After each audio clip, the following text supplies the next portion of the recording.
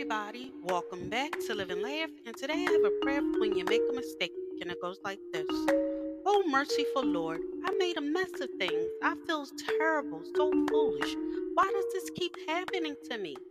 Show me, oh Lord, if there is sin in my heart. Give me courage to face my defects and my pride. Forgive me of my sins. Reveal to me when I have been misguided by others and by life. Heal my deepest wounds.